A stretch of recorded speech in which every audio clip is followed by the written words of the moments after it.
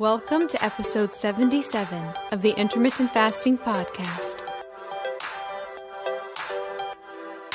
If you want to burn fat, gain energy, and enhance your health by changing when you eat, not what you eat, with no calorie counting, then this show is for you. I'm Melanie Avalon, author of What, When, Wine, Lose Weight and Feel Great with Paleo-Style Meals, Intermittent Fasting, and Wine. And I'm here with my co-host, Jen Stevens, author of Delay, Don't Deny, Living an Intermittent Fasting Lifestyle. For more on us, check out ifpodcast.com, melanieavalon.com, and jenstevens.com. Please remember, the thoughts and opinions on this podcast do not constitute medical advice or treatment. So, pour yourself a cup of black coffee, a mug of tea, or even a glass of wine, if it's that time, and get ready for the Intermittent Fasting Podcast. One more thing before we jump in. Did you know that common ingredients found in skincare and makeup products can actually disrupt your endocrine system? These endocrine disruptors are a silent threat that can have significant impact on your health, including something that is very important to me, fertility. Your skin is your body's largest organ, and what you put on it matters. Endocrine disruptors are chemicals that interfere with the natural hormonal communication in the body. It also matters during pregnancy, and that's one of the reasons I pay close attention to what I put on my skin while being pregnant. Studies have shown that exposure to endocrine disruptors can affect both male and female fertility. For women, these disruptors can lead to irregular menstrual cycles, ovulation issues, and even polycystic ovarian syndrome, or PCOS. In men, they can reduce sperm quality and quantity, making it even more challenging to conceive. But it's not just about fertility. When it comes to fat loss, one of the reasons that endocrine disruptors can get in the way of fat loss is because a lot of our toxins are actually stored in our fat. It's a way that our bodies protect us from those toxins. These toxic compounds can even work synergistically, amplifying their harmful effects and making it that much harder to shed unwanted body fat. All of these reasons are why I am obsessed with a company called Beauty Counter. The founder actually started the company when she learned about the potential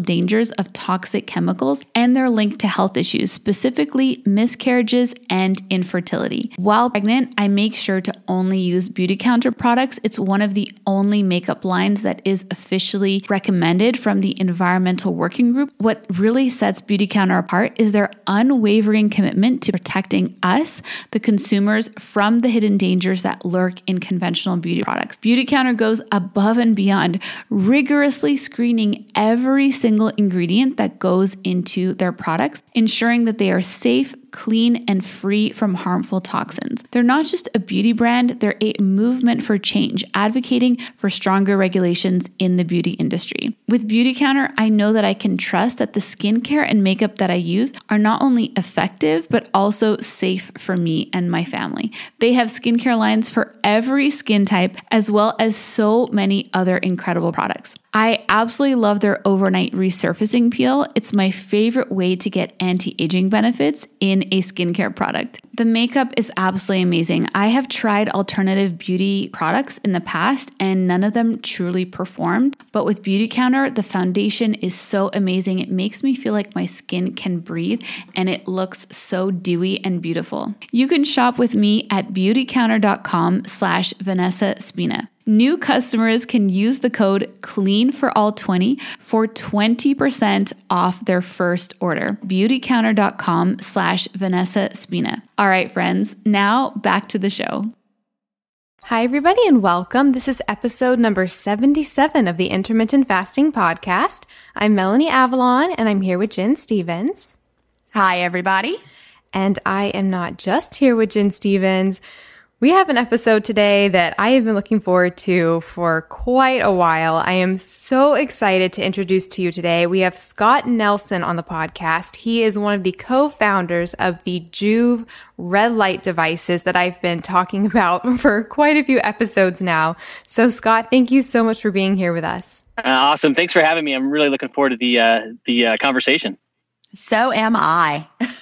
Me too. As our listeners know and Jen knows, I've been obsessed with red light therapy and infrared and near infrared for quite a while. I've always been historically experimenting with like creating my own devices and all of the things.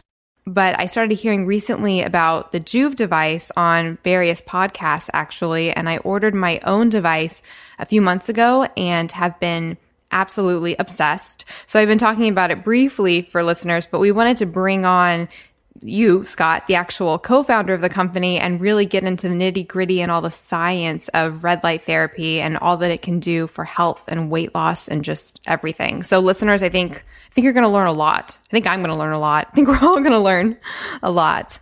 So Scott, well, first of all, do you want to just tell us a little bit about yourself and how you got into the whole red light therapy world?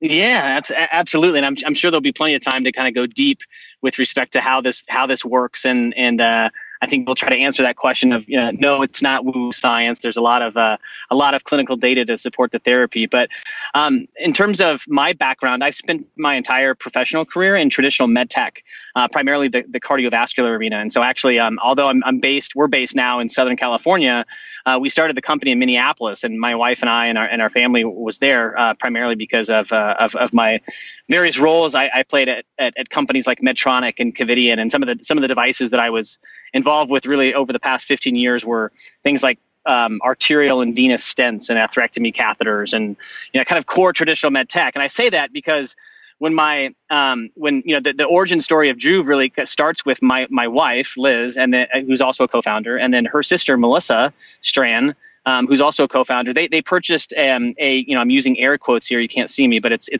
they purchased a quote unquote red light therapy package at a local spa in Minneapolis. And they, over the course of about 8 to 10 weeks, they went consistently and saw some really good results, primarily related to some skin issues, the healing of eczema, the reducing of stretch marks and things like that. And so when they first brought up the concept of, red light therapy and how excited they were, because of my traditional med tech background, I thought it was like woo woo. I was like, there's no way that red light therapy does all of these things. There can't be science to actually support this. But sure enough, there's a lot of science, and I'm understating that. There's over, specific to continuous wave light therapy, which we'll get into probably here in a bit. There's over 200 double-blind, placebo-controlled studies that speak to the efficacy of red and near-infrared light therapy. So there's a ton of evidence, but kind of circling back to sort of how we got started is Liz and Melissa really liked the therapy, but it was quite onerous to go to a spa 4 or 5 times a week, and sit in a bed for 30, 40 minutes. And so Melissa tried to convince her husband Justin, who's an engineer, another co-founder. It's kind of a family business, very much so.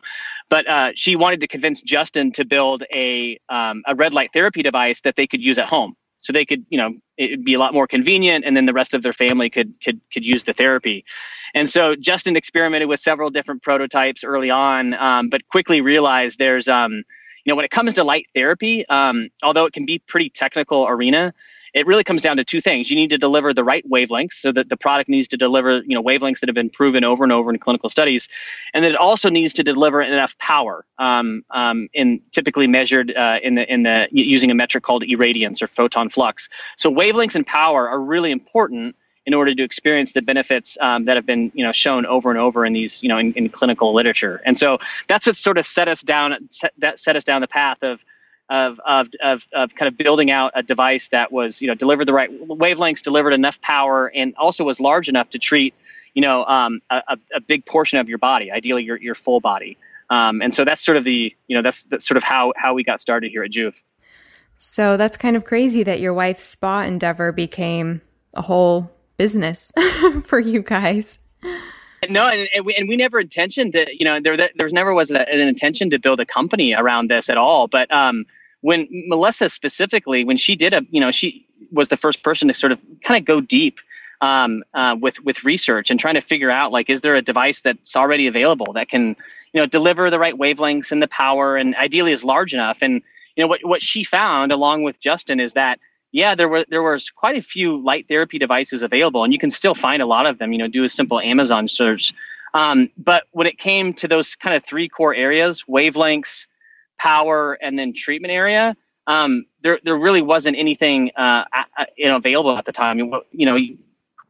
There was a lot of handheld devices, small little handheld devices that you could use for your face, but most of those were underpowered, so you had to use them for a really long period of time to get any sort of clinically relevant dose of energy that mirrored what you'd find in clinical research. And so, we didn't really desire to start a company around it, but there was nothing really available at the time, and so we thought, well, let's give this a shot and kind of build something for ourselves. And if other people want it, I guess that means we have a company. Well, that's my favorite kind of story. I love it's kind of a classic startup story, right? But yeah, it's all that's kind of really how it all went down. So tell us some of the basics. I know our listeners, there are going to be some listeners who are familiar with it, but tell us, like everything someone needs to know who doesn't know anything about red light therapy. Yeah. So we'll start with the benefits. The benefits are really wide ranging, and they all sort of go back to the core mechanism of action of what's happening to our cells when we are introduced to this type of light. But the benefits are it's everything from skin health, increased collagen production in your skin, which oftentimes results in the reduction of wrinkles and fine lines and stretch marks, to muscle recovery, to increased athletic performance, to the reduction of joint pain and inflammation, to cognitive benefits, to enhance retinal function, so improved eyesight. Body contouring is another big benefit. I say weight loss because really the effect is more contouring, more so than like fat and weight loss. But there's a lot of clinical evidence for that with these wavelengths of light. So you start to rattle off all those benefits, and it almost most people are like, yeah, I don't know about that. That sounds way too good to be true. But the reason the benefits are so wide ranging is because these wavelengths of light help our cells to produce more energy, more adenosine triphosphate.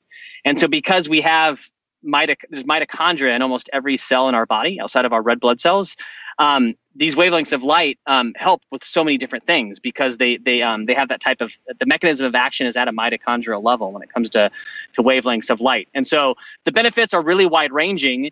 And the way I often like to describe it, if I'm at a conference or something, is that most of us understand that different macronutrients, so in ingesting a protein versus a carbohydrate versus a fat, our body responds differently to those.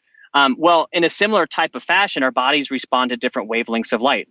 So whether it's blue light in the morning or blue light at night, whether it's red and near infrared light that you often see in the sunrise, or more specifically in the sunset, or whether it's really different wavelengths of light that are on the opposite end of the spectrums, like radio waves and gamma rays. Our bodies respond differently to those wavelengths of light. So it's kind of very similar to macronutrients. Kind of think of it that way. But specific to light therapy, or photobiomodulation, as it's often referred to in clinical literature, the most studied wavelengths of light are usually in the low to mid 600 nanometers, so visible red light, and then in the low to mid 800 nanometer range, so near infrared. So not far infrared that you'd see in saunas, but actually near infrared. So kind of wavelengths in the low to mid 600 nanometer range, and then wavelengths in the mid to 800 nanometer range. Those are the wavelength ranges that have been proven over and over again in clinical literature. So it reminds me, not that red light is intermittent fasting, but sort of the way that we find with intermittent fasting that it can benefit so many different things in the body, just on a health level. I feel like that's kind of similar to how red light therapy works, in that it really can benefit everything because it's making the body function better. Like you said, with the mitochondria, the actual energy production of the cells. So how does a red light therapy device like the Joovv compare to like a traditional sauna, for example? Because I think a lot of people are going to think like heat saunas compared to like infrared saunas compared to infrared light therapy devices. So what are the differences between all of those? That's probably one of the most common questions that we get at Joovv is this type of therapy the same thing as like an infrared sauna? And it's a great question. And if I wasn't knee deep in this space, I'd be asking the same type of question. And I guess to start, it's really important just to understand that different wavelengths of light, whether it's blue light, whether it's red light, whether it's near infrared light, or whether it's far infrared light, they all have a different mechanism of action at a cellular level. And so far infrared wavelengths are great for generating heat. That's why a good high quality sauna will really focus on delivering far infrared wavelengths, especially if it's an infrared sauna. Most of those wavelengths in an infrared sauna are going to be far infrared because they're great at generating heat, which is the whole purpose of a sauna, right? You want to generate heat, generate a heat response in your body, and you sort of receive the benefits that are very similar to cardiovascular exercise. At least that's what the clinical data says with respect to sauna-based therapy. But light therapy or photobiomodulation is the mechanism of action is a lot different. Instead of inducing a heat response in your body, it's actually you're helping the mitochondria in your cells produce more adenosine triphosphate or more cellular energy. So you're enabling your cells to do what they were supposed to do, whether it's to counteract stress, whether it's to heal, whether it's to produce new tissue, produce more collagen, etc. The mechanism of action is just different, but it's because of the wavelength of light. Far infrared wavelengths are very different than red and near infrared wavelengths. So is it sort of like akin to charging a battery? Is it like charging our cells in a way? Yeah, definitely. Especially when you kind of get really into the weeds with respect to like what's happening during cellular respiration and how are these wavelengths specifically helping your cells to produce more energy. It all happens sort of the magic happens during the fourth phase of cellular respiration. And in essence, yeah, you're helping your cells almost charge like a battery. That's a great analogy. How does that compare to charging our cells with like food, for example, and eating versus light? Well, cellular respiration there's a biophysical component to cellular respiration. It all comes down to sort of the movements of protons and electrons, right? So whether it's the food that you eat and how your body breaks those down into protons and electrons, or whether it's the light that you receive and how that interacts at a cellular level. So at the end of the day, there's that our cells function kind of based on those four basic phases of cellular respiration. And whether it's food or light, sort of almost everything, and whether it's us as humans or life on Earth, kind of comes down to how we respond at the molecular level, more specifically, proton. When it comes down to protons and neutrons. I love it. Okay, so to jump into some specific health-related and weight loss-related topics, especially for our listeners. So this is the Intermittent Fasting Podcast, and so we do discuss a lot of things like weight loss specifically, because a lot of people do turn to intermittent fasting to lose weight. So I guess jumping into that topic, can red light therapy help support weight loss? How can it work with like fat burning, with targeting maybe areas of stubborn fat, burning calories? How does it affect that whole world? Yeah, so so I'll start with the fact that there is peer reviewed published literature that definitely showcases that red and near infrared light does help with I'll call it a slimming type of effect, because weight loss and fat loss can be sort of a loaded topic, right? But there's definitely clear clinical evidence that these wavelengths of light definitely induce a slimming, sort of a body contouring type of effect. In terms of the theory as to what's actually going on to help induce that type of effect, there's a few different ones. One is an upregulation in your metabolism, right? So helping your cells, because they can function better and produce more energy, you're able to sort of burn more calories. So that's one theory.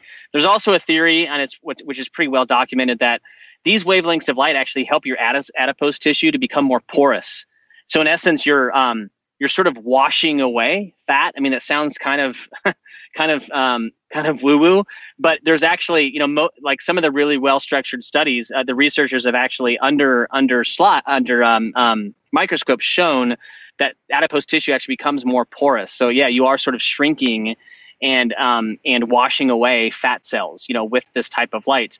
The other sort of theory comes down to the depletion of what's called deuterium, and deuterium is a hydrogen atom with an extra neutron, so it's a very dense form of hydrogen. And the folks at Signature Health are sort of leading the way. The doctors and researchers at Signature Health are sort of leading the way when it comes to deuterium research. But they have a theory that actually intermittent fasting helps deplete deuterium, and red light actually helps enhance the deuterium depletion effects as well. And so by depleting deuterium, you're actually helping your cells function better. The nanomotors along the electron transport chain actually function better. And so that's kind of a third theory in terms of how light therapy impacts fat loss and weight loss. So there's a few different theories, but it is very well documented that consistent use of these wavelengths of light definitely help induce a slimming or body contouring effect. Can I jump in with a question real quick, Scott? And that is back to what you said with deuterium being depleted and that intermittent fasting depletes it, as does the red light therapy. Why do we want our deuterium to be depleted? Can you tell us that a little bit? Yeah, sure. And I'm certainly no expert when it comes to this stuff. We've recently gotten to know the folks at Signature Health, and I think they're rebranding themselves under the Center for Deuterium Depletion. But PhDs and MDs that are part of this clinic that are leading the charge when it comes to research into deuterium. But what happens? We kind of touched on this a little bit briefly when how our cells function at the most basic level comes down to protons and electrons, and the end goal. During cellular respiration, especially the fourth phase of cellular respiration, is to create this gradient effect. So this charge, you want to create a gradient in terms of the charge on each side of the mitochondrial matrix. And so what happens is when our bodies, whether it's from the food we ingest or different stressors on our body or certain wavelengths of light, these deuterium molecules or these hydrogen molecules that have an extra neutron, they're very dense. And so they actually can almost clog the nanomotors which are kind of like spitting motors along the electron transport chain. They can actually clog those up to the point where they just stop. And when they stop, your cells don't produce ATP anymore. And so once they stop, they cannot be repaired. So you're sort of relying on your body to induce autophagy, or like the killing of those bad cells that can no longer work. And so the end goal is you want your bodies to have a healthy level of deuterium. So it's impossible to deplete all of it, or I think it's impossible to deplete all of it. But you want that ratio to be in line. There needs to be a healthy ratio of deuterium in your body. And so fasting is is a really good way to deplete deuterium levels. Eating a high fat, sort of paleo/ketogenic type of diet helps to reduce deuterium levels. Most of the time, eating organic foods are typically lower in deuterium levels. And then red and near infrared light actually helps lower deuterium levels because it helps, it changes the viscosity of water in your cells and helps those nanomotors spin faster. So think of it like a motor. And so by changing the viscosity of the water, you can help those nanomotors spin faster so they actually can create more ATP, which helps further deplete deuterium. So that's sort of that topic at a high level. Again, I'm no expert when it comes to this stuff. If you want to, they'd actually be great guests for your podcast to go deep when it comes to deuterium, because there's a really Dr. Q Collins, who's one of the researchers there at the center. He actually is considered one of the forefathers of the ketogenic diet. Studied under Dr. Atkins back in the day, believe it or not. And so he's a really, really cool guy, but like their focus is entirely on deuterium, and intermittent fasting is a really great way to deplete deuterium. Well, that's fascinating. I just learned a ton of stuff. I know. Jen, we're going to have to reach out to them and maybe get them on the podcast. Yeah, they can go super deep. I mean, they're all PhDs and MDs, and so they can speak to this far better than I can. So, but really, really cool stuff for sure, though. Well, I'm married to a chemist, so he's going to like this a lot. He's going to be interested in it. Our listeners are pretty familiar with autophagy. Jen and I talk about it all the time, just as far as breaking down excess proteins and things like that in the body while fasting. So it sounds a little bit like deuterium is it's breaking down basically this excess hydrogen in a way instead of protein. So it's breaking down something that's building up. Yep, you're right. Exactly. Yeah, you want the goal is to actually that. Deuterium is just it's a form of hydrogen. It's just a very heavy, dense form because of that extra neutron. And so the goal is to have a healthy ratio of deuterium in your body, and eating the right types of foods, being not getting the right type of light. There's a number of different factors that lead to excess deuterium in your body, and that's what caused. They've shown actually in peer reviewed research that that's actually the fundamental cause of a lot of chronic diseases is excess deuterium. And it seems like it would also be related to aging, right? Like, as you get older, it builds up more. And so it seems like this would have a great anti-aging benefit. Yeah, you're right. And in fact, I mean, I don't know how much time you want to spend on deuterium, because the guy, the docs at Signature Health and they would be able to speak to this much better than I could. But Dr. Boris, who's an MD at UCLA, so he's a tenured professor here in Southern California at UCLA. He's published upwards of, I think it's well over 100 peer-reviewed studies on this very topic, and so he's super well versed when it comes to this. But he's shown exactly like depleting deuterium has a very anti-aging effect for sure. And then I did want to jump back in a little bit to some of the other things that you were talking about. So I've been doing a lot of research about red light, and because I'm going to write another one of my epic blog posts about all of this. So I have been reading the studies. You were talking about how the red light can actually make the fat cells more porous. And it really is fascinating. I was reading a lot of studies where they were pairing up red light therapy with like typical like liposuction actually. And they found that it was far more effective when they would use red light, because it would actually break down the fat cells and make them more porous and make it easier to extract the fat. It was just really, really fascinating. So I have a question for you, because I've been thinking about this a lot. So if red light therapy and near infrared therapy is able to like loosen up the fat cell in a way and make it more porous, could somebody who's doing intermittent fasting perhaps use a Joovv device in conjunction with that? Because we know that like the longer you go into the fast, the more you're burning up the fatty acids that you've liberated. So could you possibly use red light to spot reduce fat, like by targeting certain areas where you feel like you have a fat buildup and using that red light to get that fat broken down a little bit, and then by fasting actually burning off those fatty acids? Is that a viable route to go? I've just been like thinking about this. Yeah, no, there's definitely, I think there's in fact most of the published research when it comes to sort of this slimming or fat loss sort of topic is with targeted spot devices, right? And one of the reasons for that is just there hasn't to date, there hasn't been a lot of devices available that can treat your whole body. So I would still argue that full body light therapy is beneficial, more so than just targeted therapy. But if you've got a smaller device and you want to treat sort of the waistline, yeah, 100%, because of that mechanism of action of like actually sort of like create, like helping your adipose tissue to sort of become more porous. That definitely would be efficacious to even just use it for spot treatments. What about cellulite? Mm-hmm. I mean, that just pops into my head, talking about the spot treatment. Mm-hmm. Has it shown any benefits for cellulite at all? Loosely, and primarily because of the sort of the increase in collagen production and sort of the, creating a little bit more of a fuller skin, sort of that type of feel. But yeah, I mean, I would say probably that the mechanism might be a little bit different when it comes to cellulite, but at the end of the day, sort of that you're enhancing the appearance, whether it's, creating more porous adipose tissue or like creating a little bit more fuller look to your skin.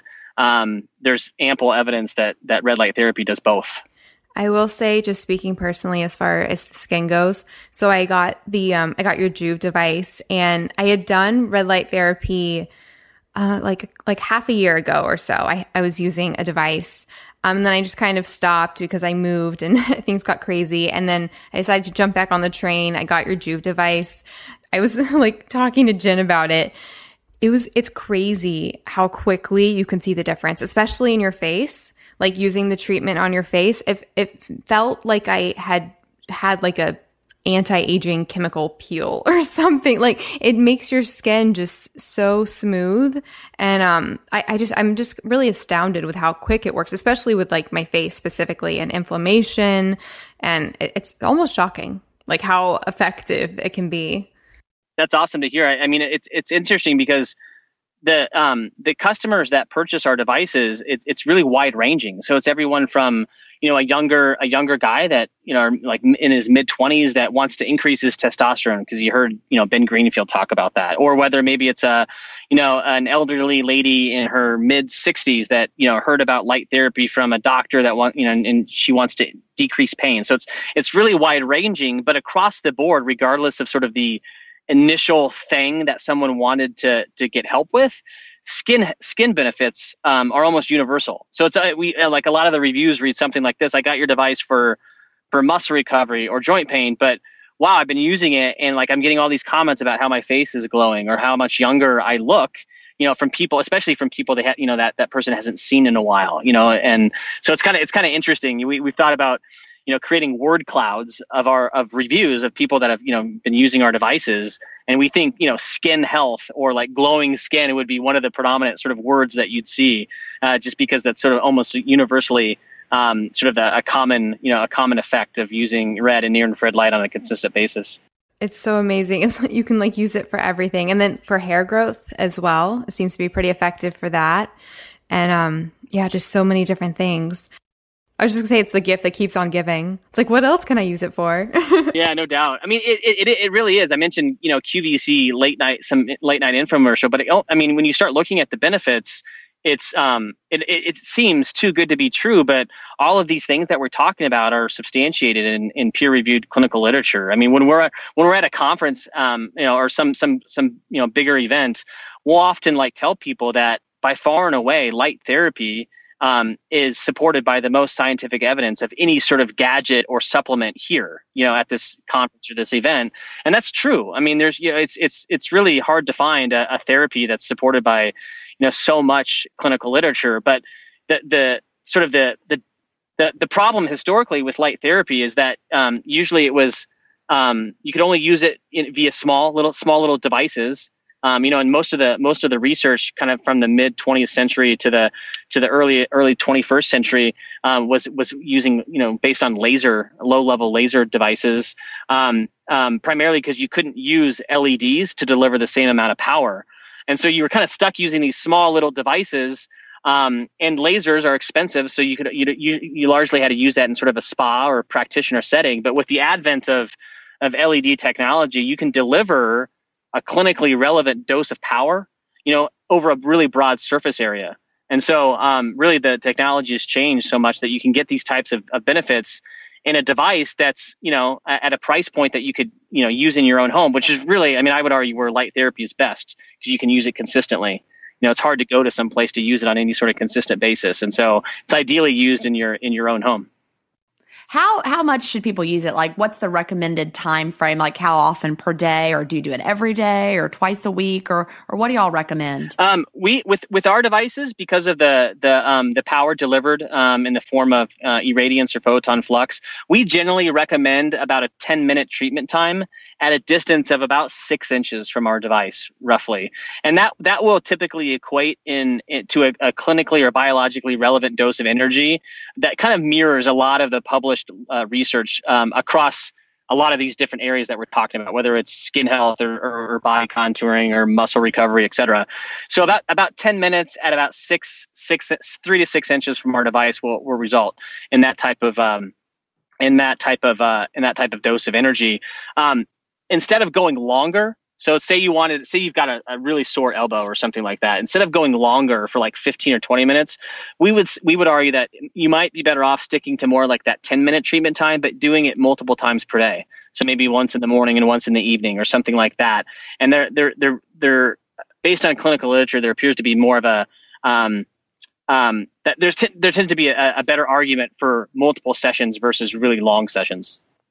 Well, that's good info to have. Yeah. I'm really glad you said that because, as you can guess, Jen and listeners, I have a tendency to just kind of sit in front of it for hours while I'm working at my computer. Glad that I asked. But that's if you're, I would just to touch on that briefly, like if you're using it at a certain distance, because the energy really does dissipate based on how far you are away from the device.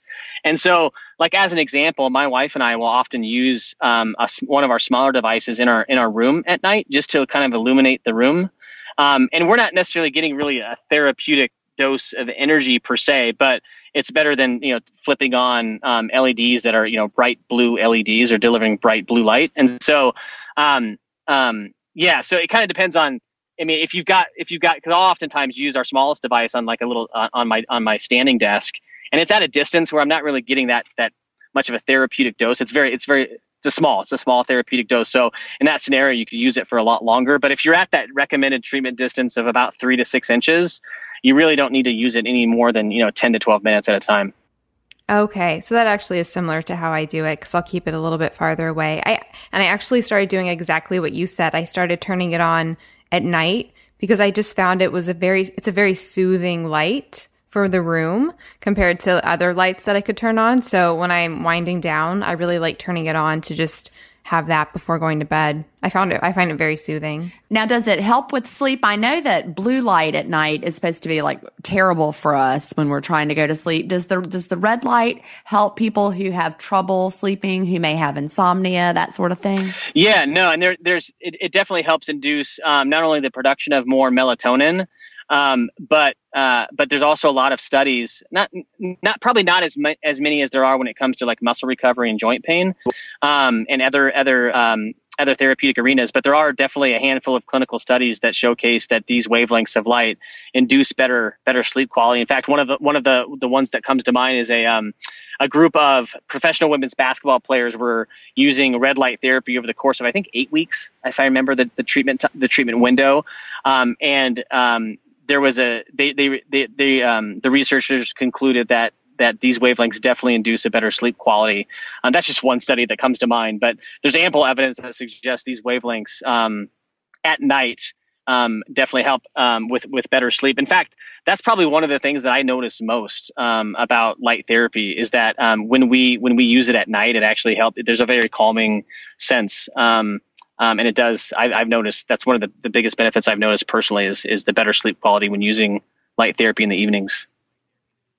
Well, I think that's important because a lot of people in this modern era struggle with getting good sleep, especially with all the devices, the televisions, the screens that we have on all the time. So I think that's a great benefit. No doubt. On that note, it's there's a pretty common data point that's often referenced that Americans now spend on average 93% of their time or our time indoors under artificial light, away from healthy natural sunlight. And so that's such an alarming stat, but it's sort of true when you think about it and how we spend, if you're not intentionally aware of it, most of us, and myself included, before I sort of got into this space, we lived in Minneapolis, not a lot of natural sunlight, especially, 6 to 8 months out of the year. You get ready in the mornings under artificial light. You commute to work, you're all, indoors all day, in an office, and then you come home and the sun has already set and you're, under artificial blue light the rest of the evening. So it's like, that 90% stat is probably pretty true. And so because of that, our biology just hasn't evolved or adapted that fast to that much artificial light, and the lack of natural healthy sunlight doesn't help at all. And so these wavelengths are a good way to sort of supplement sort of your light diet, so to speak. The direction of light would also be a thing, because I read recently that overhead light at night is a problem because our brains associate it with like the sun being overhead, like in the afternoon. And so with like a Joovv device, for example, you'd be having that red light, which would be more conducive to like a night light, a night type feeling anyway. And then also the direction of it wouldn't be, over you. It would be illuminating from more on a plane of like a setting sun. Oh, that's interesting. Yeah. Yeah. There's also, that's one of the questions that we get quite a bit is like, when is the best time to use red and near infrared light therapy? And I would argue that if you really try to get some sort of healthy light on any like a daily basis, but if you're really trying to optimize your day, like using it in the morning and or in the evening, to mimic the natural sunrise and sunset, because that's when, you see most of the red and near infrared light from the sun is in the morning and the evening. And so using it to sort of mirror that natural sunrise and sunset is probably most beneficial. I have a question about mood. If I could shift the subject just a little bit, when you were talking about, not having a lot of the natural sunlight and we're spending our days, getting home after dark. A lot of people suffer from seasonal type disorders where, in the winter when it's dark, they have trouble with their mood. Does this type of therapy help them with that? It does. It does. I would say that there's probably more clinical evidence to suggest that bright light does help with seasonal affective disorder. But there's a fair amount of studies that show that bright red light does help benefit or help people that suffer from SAD in a beneficial way as well.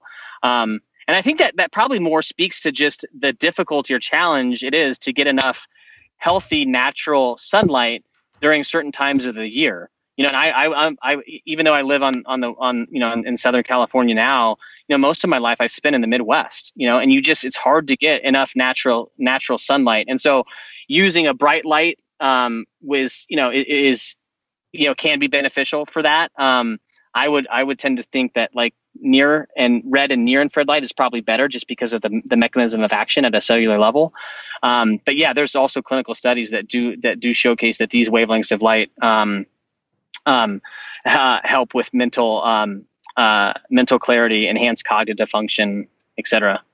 I use both actually. So every day I use a bright light in the morning. That's for that, specifically for mood and all of that therapy. But then I use a Juve in conjunction with that. And then I have LEDs that I change the color of throughout the day. So I start them off as blue in the beginning, and then I have them transition to the more of a red by the evening. So I'm really into all the light, the light stuff. It's really important. I do have a question. So your devices, they have the red light and then they have the near infrared, and then you can use both at the same time or you can switch between them. What is the difference between those two as far as the health benefits go, and how should those two different settings be used? Yeah, so our devices deliver red light at 660 nanometers and then near infrared light at 850 nanometers. And the core mechanism of action for both wavelengths is very similar. They both sort of stimulate your cells, specifically the mitochondria in your cells, to produce more ATP or more energy.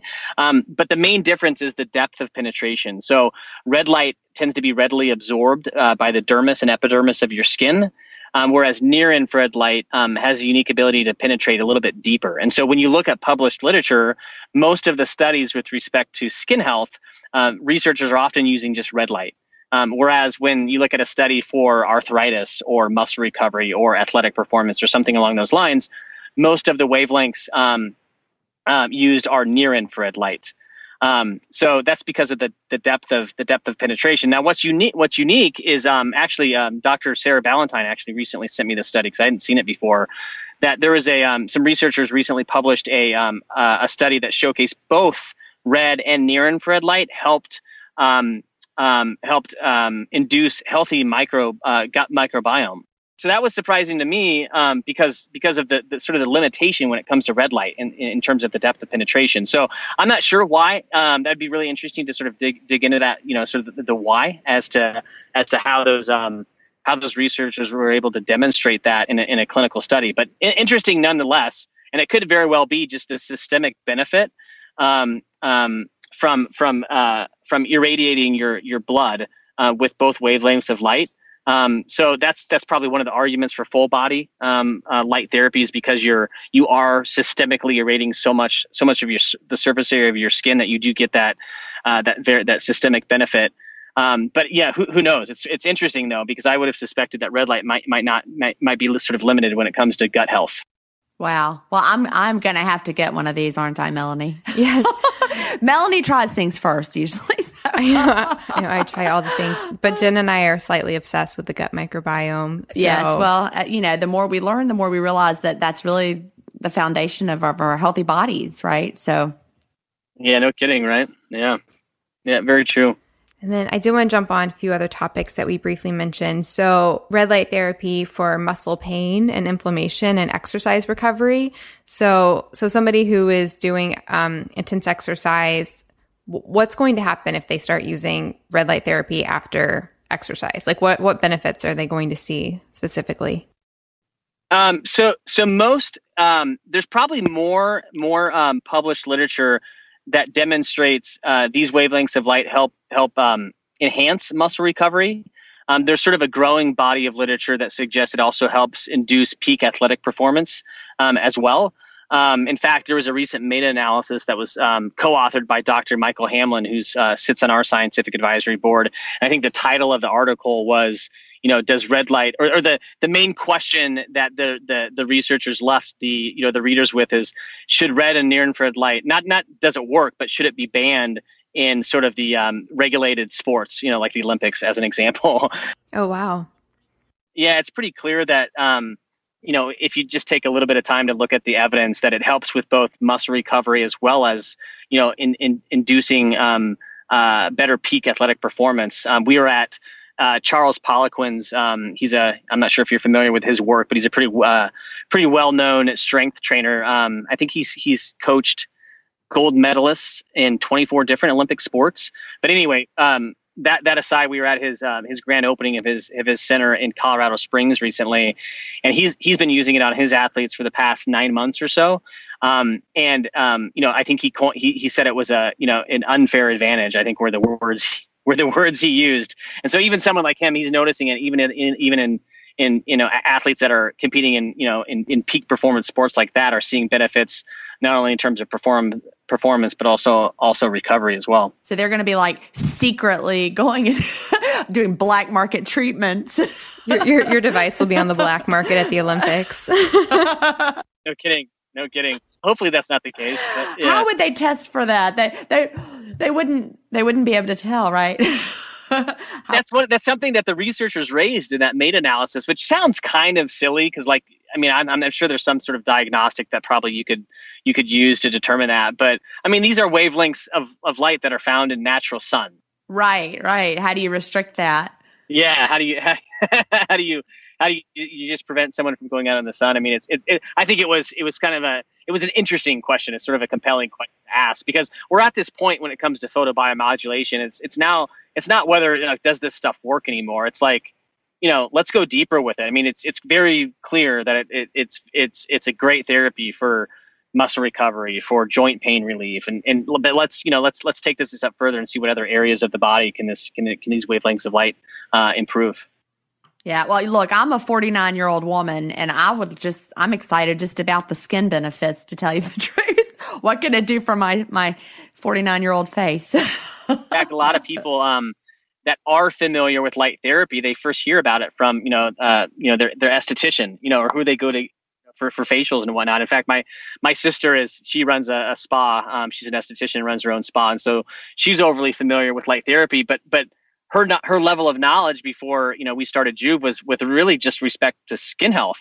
And so she's kind of fallen in love with the idea of full body light therapy over the past few years, just because it's beneficial in so many different ways. Everyone wants better skin, don't get me wrong, but it's beneficial for so many more things than just so much better than that. Yeah. Yeah. Yep. Now, I think I had a little handheld device at one point. I was having some acne issues. This was probably 10 years ago. Is red light therapy good for acne treatment? Blue light actually has been shown to be beneficial for bacterial-induced acne. So blue light can be beneficial for acne, but also red light, just because of the rejuvenating properties of red light, has also been documented in clinical research to be beneficial for acne as well. I think I had this little handheld thing that switched back and forth. Like you could do it with the blue and then you could do it with the red. So that's just what I remember. Yep. There's several devices like that are on the market. And I would just sort of kind of earlier in our conversation, we sort of touched on this.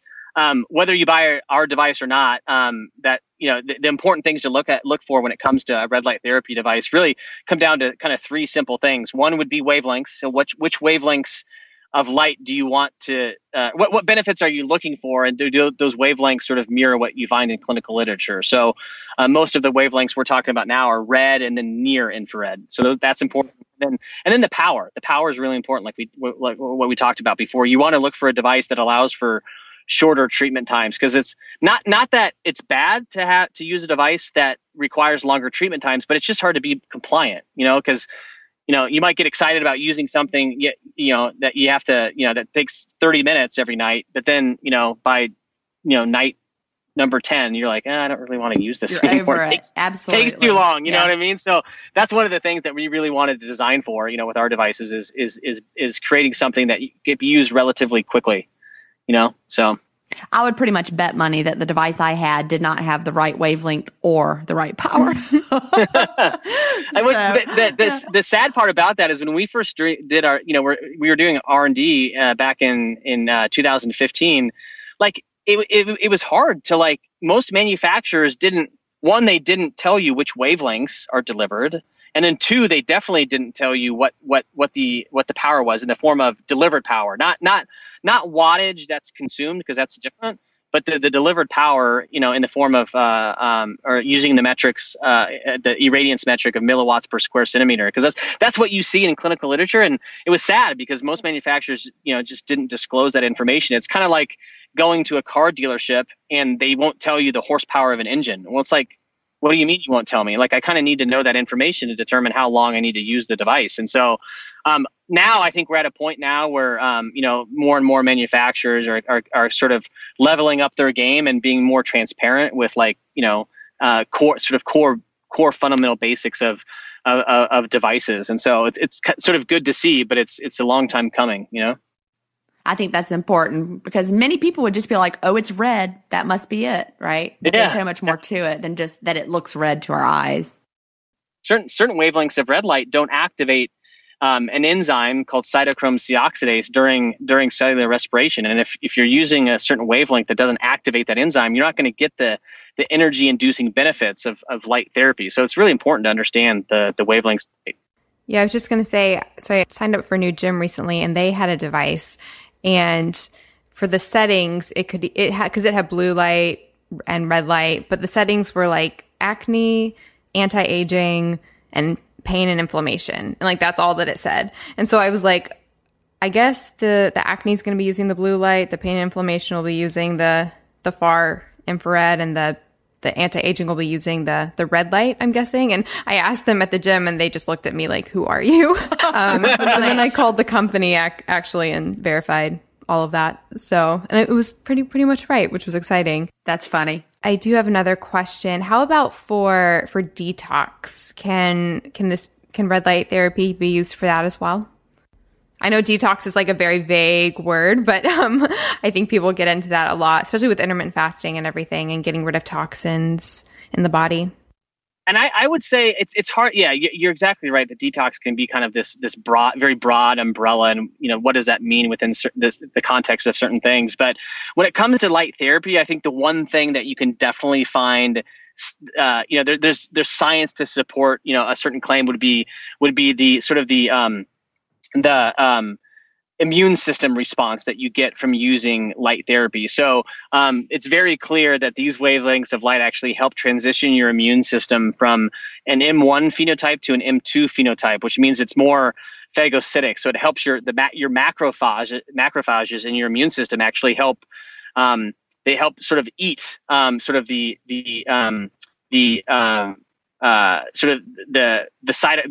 cytokines or any sort of inflammatory markers. And so it's very clear that these wavelengths of light, that they do have a positive, they help your immune system function better. There's a very positive response when it comes to that. So if you want to sort of call that detox, I'm not entirely sure if sort of that falls under the detox umbrella, but I think it's very clear that that's what's sort of going on when it comes to these wavelengths of light being used, especially over a broad surface area. Oh, I love that. I talked about macrophages? Is that how you say it? I talked about those in my book. I see them as like these little vacuum cleaner monster things that go around your body and eat stuff. Get rid of things. And actually, speaking on the detox level for one more second, this is a personal question coming from me, but like I recently found out I had heavy metal toxicity. And I actually read that red light therapy could be used for chelating mercury. Actually, have you seen anything about that at all? That is something that I cannot speak to. I wouldn't doubt if it if it did help in some regards to that, but I have not seen any studies or science related to that topic. Yeah, I just saw some vague references to it, so I'm going to go in and tackle it. But I was reading something about it possibly being able to chelate metals from the brain, which is one of the areas that's really, really hard to get metals out of. So I'm pretty excited. I called the company of that other device and asked if that was something it could do. And they were just like, it has not been FDA approved for this. We can't say anything. And I was like, okay, never mind. That means I got to go do my own research, I guess. There you go. One more quick issue. Is there research around red light and the thyroid? Because we do get a lot of questions from listeners who have like thyroid problems or hypothyroidism, hyperthyroidism. Have you seen research surrounding that? Yeah. In fact, there's there's not a robust number of published studies just because patient enrollment tends to be harder when it comes to some of those trials. But there's definitely a handful of studies that do demonstrate that these wavelengths of light have an impact on healthy thyroid function. In fact, one, and I don't have it in front of me, so I can't remember the exact specifics, but there was a significant reduction in the number of patients that were not only able to reduce their medication, their thyroid medication, but actually the number of patients that were completely able to stop taking their thyroid medication by using red and near-infrared light therapy. So definitely some cool studies that support the fact that that these wavelengths of light do help with normal sort of thyroid function. Wow, that's huge. That can help a lot of people. Oh yeah, definitely. Oh, so here's another question for you. So in the past, I've used like these therapeutic incandescent heat bulbs to, when I was just first jumping into the whole light therapy device thing. How are those different from like the LEDs on the Juve device? Yeah, that's another really common question is, can you get sort of the same benefits with an infrared heat lamp? And so it all kind of comes back to sort of the wavelengths of light. So the wavelengths of light distributed from a heat lamp are pretty broad. So there's obviously red light, visible red light, delivered through a heat lamp. But when you look at the sort of the distribution curve in terms of wavelengths from a heat lamp, you're as far out as kind of the mid infrared spectrum. And so they deliver a really broad spectrum of wavelengths. But not the precise wavelengths that are used in clinical literature. So kind of going back to one of the most important things when it comes to photobiomodulation devices is using the precise wavelengths that have been showcased in clinical literature. And that's why researchers don't use infrared heat lamps, is because you can't dial in the specific wavelengths of light because it's just too broad. And so you're getting a very broad spectrum of wavelengths.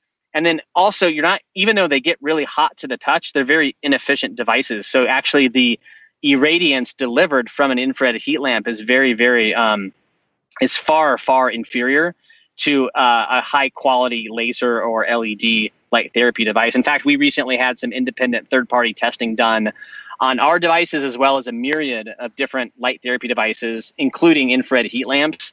And it was no surprise to us because you can do some basic testing, but the irradiance coming from an infrared heat lamp is so low that if you're looking for like the light therapy benefits that come from a heat lamp, you'd have to be using it for hours and hours per day, to the point where you'd sweat to death.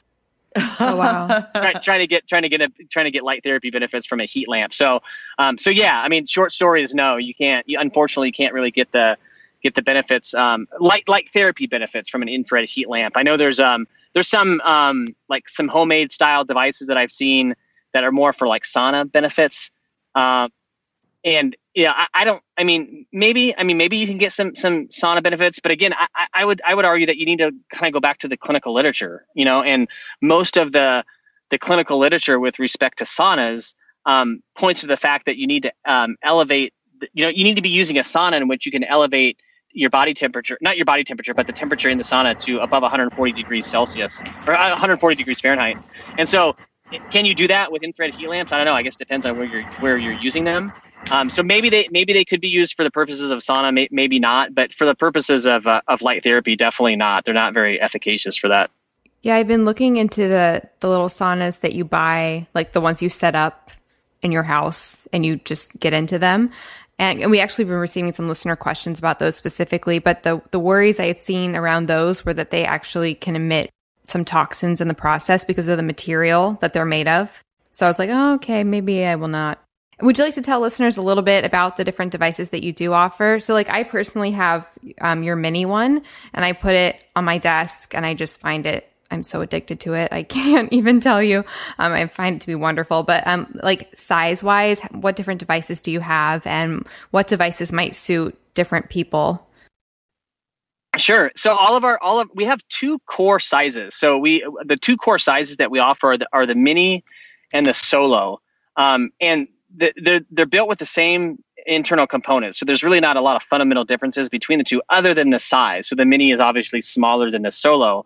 But what's unique about both devices is that they're modular. So you can actually connect them together physically and sort of electronically through a pairing process. So you can actually build out, kind of like Legos, build out a full body system over time and then control the whole system from one device or remotely through our app, through the Juve app, which is also compatible with Alexa and Google Home. So in theory, you could say, Alexa, I want a Juve for 10 minutes. Your Juve would come on and, under the pre-programmed time of 10 minutes. So that's what's sort of unique and different and sort of different about our devices is so you can start small with the mini and then over time begin to build out your full body system, which is pretty cool. And so there's some other unique tech that's built in, and I can kind of run through that. But that modular nature of the devices is pretty differentiated, and we sort of fundamentally believe that ideally everyone should have a full body light therapy device in their home, and through this modular design you can do that like in one through one time purchase, or you can build out the system over time. Oh, I think that's a great point. I just got so excited. I didn't realize there was an app. So I can pair mine with my Alexa? Yeah. Oh. Oh, man. This is exciting. That's fun. Yeah, there's two ways to pair the devices. If you're not a fan of Bluetooth, you can connect them through our hardwire pairing kit. But most people use Bluetooth, and you can connect the devices to each other through Bluetooth, and then also through our app too. So yeah, through the app, which enables the connectivity with Google Home and Alexa. The app is really cool, and you can track your session history. There's different tiers kind of based on your usage. It's pretty cool. You can control the wavelength from the app or the device as well. So if you just want to use red, or if you just want to use near infrared, or both at the same time, you can do that at the device level, or you can do that through the app as well. I don't know how I missed that. This is so exciting because my nightly routine, I come in when I come home at night, I say computer, and I have her turn on these healing sounds, which is just this soundtrack that is very calming. And then I have her turn my lights all to a red tone. And then I go physically turn on my Juve. But now she can do everything for you. She can do it all at once. Awesome. Now I have one question. One thing that we haven't talked about at all. Are there any people who should not use this type of therapy? Any contraindications, anything like that? Any kind of things people need to be aware of that this may not be a good fit for? Yeah, I'm glad you brought that up. So light therapy is one of those unique sort of therapeutic arenas where there's not a lot of contraindications. But if you are if you're sensitive to light, or photosensitive, or taking photosensitizing drugs, you can have some type of negative. It's very minimally invasive, but you can have some type of negative reaction. So we actually recommend that if you have a known sensitivity to light, or if you're taking some of those photosensitizing drugs, to actually do a little test with our devices. In fact, it's in our product manual, where you just shine the light on your skin for a couple minutes. And if you have some sort of inflammatory response, right, where if your skin gets red, that may indicate that you are sensitive to these wavelengths of light. It's really very rare, but every now and then we do hear about it. Another question on that note that sometimes comes up is, can you use it when you're pregnant, or is it good for children? And I would argue that there's not a lot of clinical studies that demonstrate demonstrate the effects of light therapy for either patient population, whether it's pregnant moms or children. And a lot of that has to do with the fact that enrolling children, babies, and pregnant mothers in a clinical study is very, very hard to do. I mean, right. It's going to be pretty hard to find a mom that's pregnant that wants to enroll herself in a clinical study with everything else that's going on. And those studies may not even be approved, because in case there was a danger, they don't want to. You got it. They're like unethical studies, right? Yeah, you're spot on. So, yeah. but in theory, again, so with anything, I'm not a physician, I'm not a doctor, so I always I always say consult with your trusted healthcare provider. Some may just may not be overly familiar with light therapy. So ideally, you're consulting with a healthcare provider that's somewhat familiar with light therapy. But in terms of theory, like I can tell, or just anecdotally, our kids use it all the time. We have our kids range from age 6 to 15. They use it all the time. There's no hypothesis. I haven't heard a good hypothesis that would suggest it's not beneficial for children. And then in terms of pregnant moms, because of the overabundance of stem cells, and stem cells there's a very high level of mitochondria in stem cells. Dr. Michael Hamlin, who I mentioned before, he actually theorizes that you're actually getting even more benefits during, mom and baby are getting even more benefits during that time because of the overabundance of stem cells, or the overprevalence of stem cells. So again, it's theoretical for sure. But with anything related to that sensitive topic like pregnancy, our default response is always try to consult with someone a healthcare provider who somewhat understands light therapy. Always good advice. And then maybe one last question, since this is the intermittent fasting podcast, do you know if there's any difference in using red light in the fed versus the fasted state? Ooh, great question. That is a great question. I don't think so. But if you end up getting the docs from Signature Health, they very well probably have a good rationale as to where you may get benefits. Whether it's during the fasted or the fasted state or the feeding state. But that's a really good sort of a tantalizing question to consider. I don't know. Yeah. I would hypothesize that it would be something that the fasted state would be the time to do it. That would be my hunch. I feel like it would catalyze it. Well, because, in the fasted state, you've got autophagy ramping up. You've got all these different processes. It seems like to me it would stimulate that. If I had to guess, I'm just guessing. I made that up. But it just theoretically seems like it would. Yeah, that's what I've been thinking. Yeah. Fascinating. Also, Scott, what is your personal favorite benefit from red light therapy for you? I would actually go kind of harken back to our earlier conversation with sleep. I notice if I haven't used light therapy for a couple days, I definitely notice a difference in sleep quality. So I would probably say sleep is the number one benefit. And then I don't have, knock on wood, I don't have any sort of like back pain or I'm like my workouts aren't like killer workouts where I'm just killing myself. So I don't have like that, that massive lactic acid buildup, after workout. So I don't really notice those benefits as much, but sleep quality and then skin health are probably the two biggest that I notice personally. Perfect. Yeah, like I said, for me, it's been the skin quality has been insane. I think the mood effect has been really evident for me. And then also the hair growth. I've really seen a difference there. It's just really amazing. Well, do you have anything else you'd like to touch on or any other topics or anything else you'd like to tell listeners about your devices or red light or anything? No, I would just say, the one sort of lasting thing I'd like to leave with people that are listening is just try to be more aware of how, sort of your light diet, so to speak. Like how much natural light are you getting versus, artificial light during the day.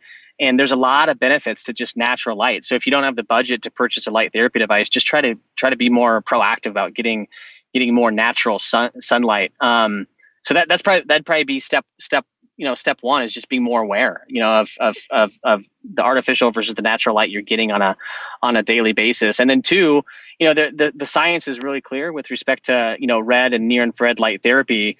And so, if you have the budget, I'd recommend investing in some type of device, whether it's a handheld device or a larger system like ours. But just make sure when you're kind of doing your research, look for those key things. Make sure you understand the wavelengths that are delivered from the device, the power that's delivered from the device, not consumed, but delivered from the device. And then again, whether you want to use a full body system or a handheld, just kind of be aware of like how you're going to use it. Because if you're just looking for spot treatments, a small handheld device could work perfectly fine. So yeah, those are kind of the three big things when it comes to doing good research on light therapy devices. That is awesome. So for listeners, I know there was a lot of information and we covered a lot of stuff in this interview. So if you go to ifpodcast.com/episode 77, we're going to put links there to all the stuff that we talked about, the different studies. And then also for listeners, we'll have links there to the Joovv device and to the Joovv website where you can look at all of those devices and check them out. And you can also go to joovv.shop/ifpodcast. And that's our personal referral link. And if you purchase a Joovv device through that link, and forward a copy of your proof of purchase to Melanie at ifpodcast.com. We're actually going to send out a free gift to listeners who do that. But I really can't recommend these devices enough. They've just been, the Joovv that I got has just been absolutely amazing. And I've seen so many benefits. And now I just want to do red light therapy all the time. It's absolutely amazing. So again, if you go to ifpodcast.com/episode 77, like I said, that's where all of the links will be, the links to the Joovv, to the references, all of the things. And when I do finally write my epic blog post on red light, which is the next one in the to-do list, I will put a link to that there as well. Also on our website, ifpodcast.com, you can subscribe to our podcast and you'll get the episodes downloaded each and every week. You won't even have to do anything. If this was your first episode that you listened to, maybe you found us because you were looking up red light and you were looking up Joovv. We typically run a listener Q&A format on our podcast, so we answer tons of listener questions and everything related to intermittent fasting. You can submit your own questions for the podcast on our website, or you can directly email questions at ifpodcast.com. Also on iTunes, you can subscribe to our podcast and you'll get the episodes downloaded automatically each and every week. You won't even have to do anything. And while you're in iTunes, if you'd like to write a brief review as well of the podcast, that would be super appreciated. And then you can also get Jen and I's books, or Jen and my book. So Jen has Delay, Don't Deny, and Feast Without Fear, available on Amazon. And I have What When Wine. Then last few things, you can follow us on Instagram. We are IF Podcast, and you can follow us on Twitter. We are the IF Pod. So Scott, thank you so much for this interview. And it was fascinating. And I really loved the nitty-gritty science of everything. It seems like there's just so much information. We could probably talk for hours. Yeah, no, thanks for having me on. Like it's always a topic that I love talking about. So really appreciate the time and your willingness to have me on the show. Well, now I really want a Joovv, like for real. I know. Time for you to order one. You're going to love it though. I think it's going to, because we talk a lot about all the things that we like, and we both like the vibration machine. Oh, I love that. I think this might actually. I could like hang it in front of the vibration plate and like do them both at the same time. Oh my goodness. I'll be vibrating inside and out, right? While fasting. It'll be all the things. There you go. All right. Well, thank you. That was a great episode. I hope I'm pretty sure everyone learned something today. I mean, really. Oh, I learned a ton. I learned a ton as well. Oh, cool. No, thanks for having me on. Thank really you really so much. All right. Bye-bye. Bye. Thank you so much for listening to the Intermittent Fasting Podcast. Please remember, the opinions we discussed on this show do not constitute medical advice. We're not doctors. Check out ifpodcast.com for more information on us. Theme music was composed by Leland Cox. See you next week.